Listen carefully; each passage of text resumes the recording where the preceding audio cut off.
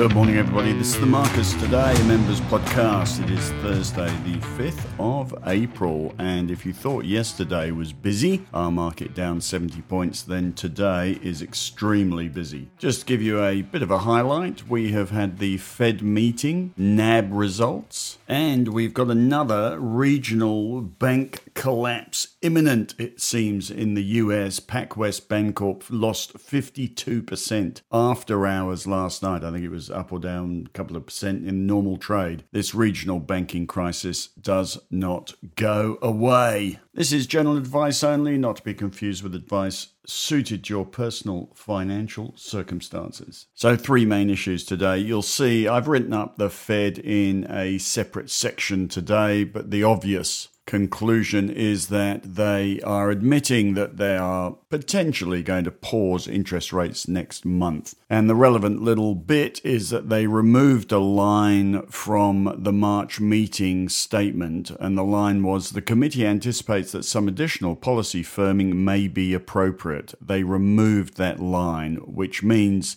that instead they're going to assess the next move on interest rates at the June meeting. The decision hasn't been made, and the market has read that immediately as meaning that they are going to go on pause.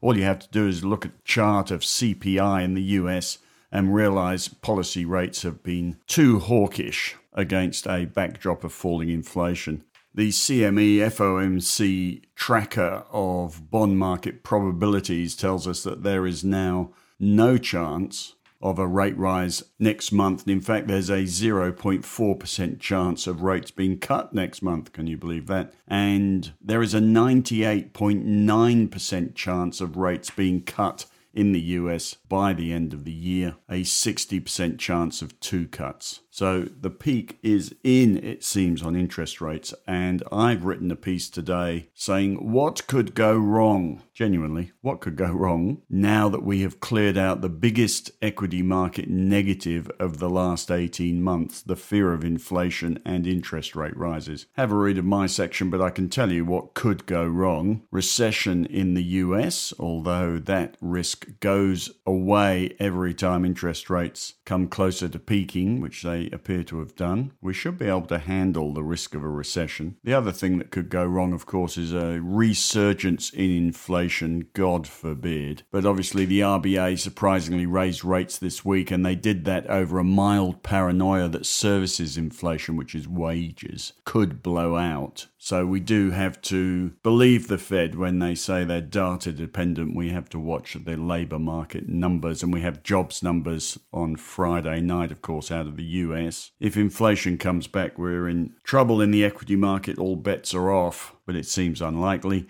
The other thing that could go wrong is the debt ceiling negotiations. Any old hand will tell you that they've lived through this a couple of times where they have gone past the deadline for raising the debt ceiling and the US government's had to close down, stop paying its employees. It does happen, has happened before. Such is the political system that the more you push the other side to the edge, the more favors you get. It's all about blackmail, it seems, politics in the US. Don't vote in favour and get a favour. So they could push it to the edge, and although we all know it'll eventually sort itself out, I can tell you for nothing, the market can get itself in a bit of a twist if it does get pushed to the edge.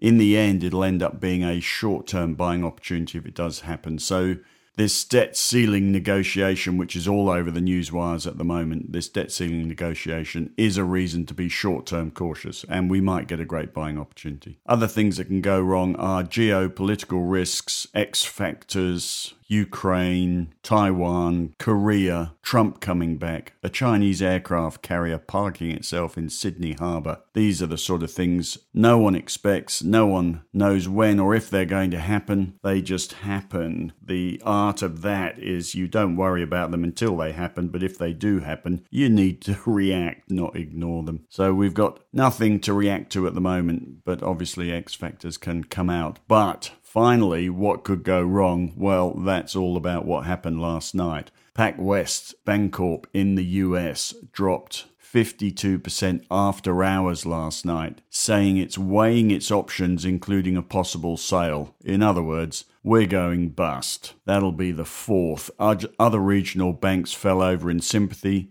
Western Alliance in the US dropped 26% after hours. Other banks down 10 or so percent. The bank sector after hours was down 5%. And our bank sector today is an absolute schmozzle. I'll come to that in a minute. But that regional banking sector crisis makes me feel very comfortable. We sold Macquarie. They have results tomorrow. Those could cut either way, but in the current environment of a challenging outlook and a more competitive mortgage market, the risks are probably on the downside. So we cashed out of Macquarie 8 days ago at $181.36. It's currently $174. So we've saved ourselves a bit of money there and waiting for the next opportunity to buy Macquarie. Have a look at the Macquarie chart. Looks horrible with this banking crisis blowing up, so happy to be in cash. Results tomorrow will obviously be interesting, could turn it all around, we'll see. In the strategy portfolio, in line with my more relaxed, longer-term feeling that there's nothing much to worry about, except a banking crisis, a debt ceiling, a recession, X factors, and inflation coming back.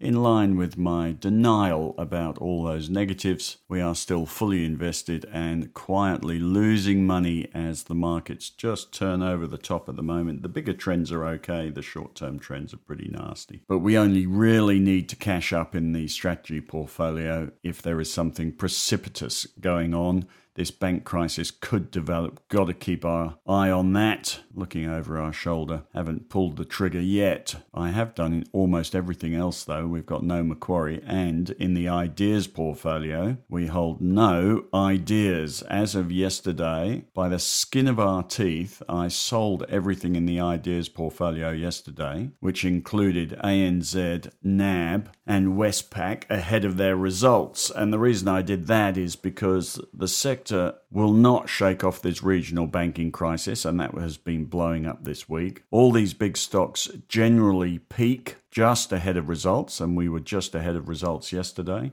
As I say, I could put up any chart of any of the major banks with their earnings reports marked on the chart, and you will see they report and drop, pay their dividends and drop, and then you get a buying opportunity a little bit later. So we've sold them just before they reported, and thank goodness we did. The NAB results today are mirroring what the CBA did in February. In February, the CBA had a fabulous set of results and the share price fell 10%. If you remember, the share price fell 10% in the next 2 or 3 days as one analyst picked up on the one negative in the whole set of results, which was that net interest margins had peaked in October and this was February. And on the back of that, the CBA fell over. Well, the NAB results are similar. The share price was down 7% first thing, now down 5.4%, possibly overdone in the short term. And the theme is the same. Peak net interest margins, interest rate cycle is peaking, so margins are going to come off. Outlook is tough. Very competitive, and you've got these regional banks collapsing. There'll be more research and stuff for us to get into tomorrow, but NAB down 5.4% on results this morning, and we have the CBA down 1.3%. They've got a trading update next Tuesday, I think it's Tuesday. ANZ's down 1.8%, Westpac's down 2.7%, Macquarie's down 1.5%. So all the banks having a pretty shabby day. So we have saved ourselves.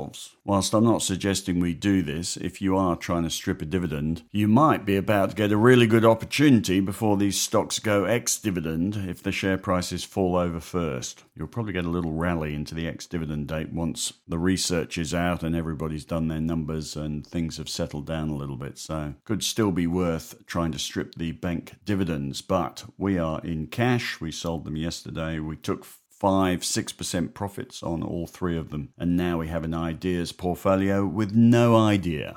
Always on the lookout. Lastly, in my section, the BHP portfolio, which started 2 days ago. We have started in cash, have a look at the BHP chart. I'm not buying that chart at the moment. And also one of our lovely members picked up on the Morgan Stanley commodity thermometer, which tells us their favourite and least favourite commodities at the moment. I'm not sure over what time period. They really need to tell us over what time period. But at the top of the pile at the moment, considering all the risk in the banking sector, gold is at the top with aluminium, silver, platinum, uranium. But at the bottom is lithium. Can you believe that? Hard coking coal, then iron ore. So iron ore at the bottom. They say in the second quarter, with China's peak steel season behind them, they expect to see iron ore moving back into surplus, Chinese steel output to slow significantly in the second half, scrap consumption to increase, and supply to seasonally improve, and that oversupply is likely to weigh heavily on the price in the second half of the year. So pretty negative on the iron ore price.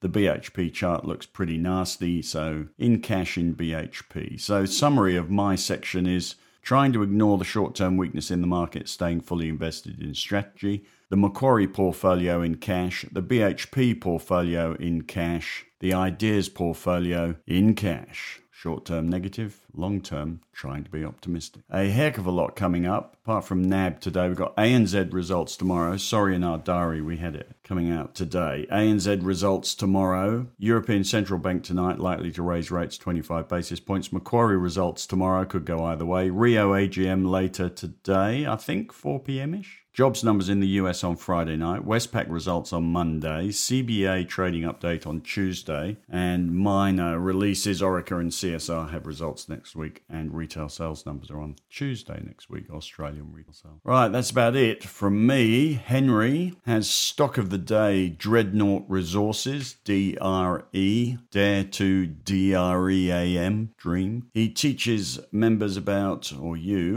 duration risk today, and he has a link to the call on AusBiz yesterday. No, the investment committee. He was on the investment committee on AusBiz yesterday. And predictably, for Henry, a man obsessed with the 80s, his banner today says, "May the 4th be with you." Thank you, Henry. There are a few technical signals around, but not many. Sell signals, Cochlear, CSL, ANZ, car sales, Orica, Treasury Wine Estates. Almost no interesting buy signals. Quite a few stocks on the Bollinger Band buy list, which means they have done terribly. One of which is Fortescue Metals, which is also notably oversold. And that, of course, is after the iron ore price has come off from the beginning of the month. Short-term stuff, oversold short-term. The other notable piece of content we've got today is another podcast from John Abernathy, chairman of Climb Investment Management. We are licensed by a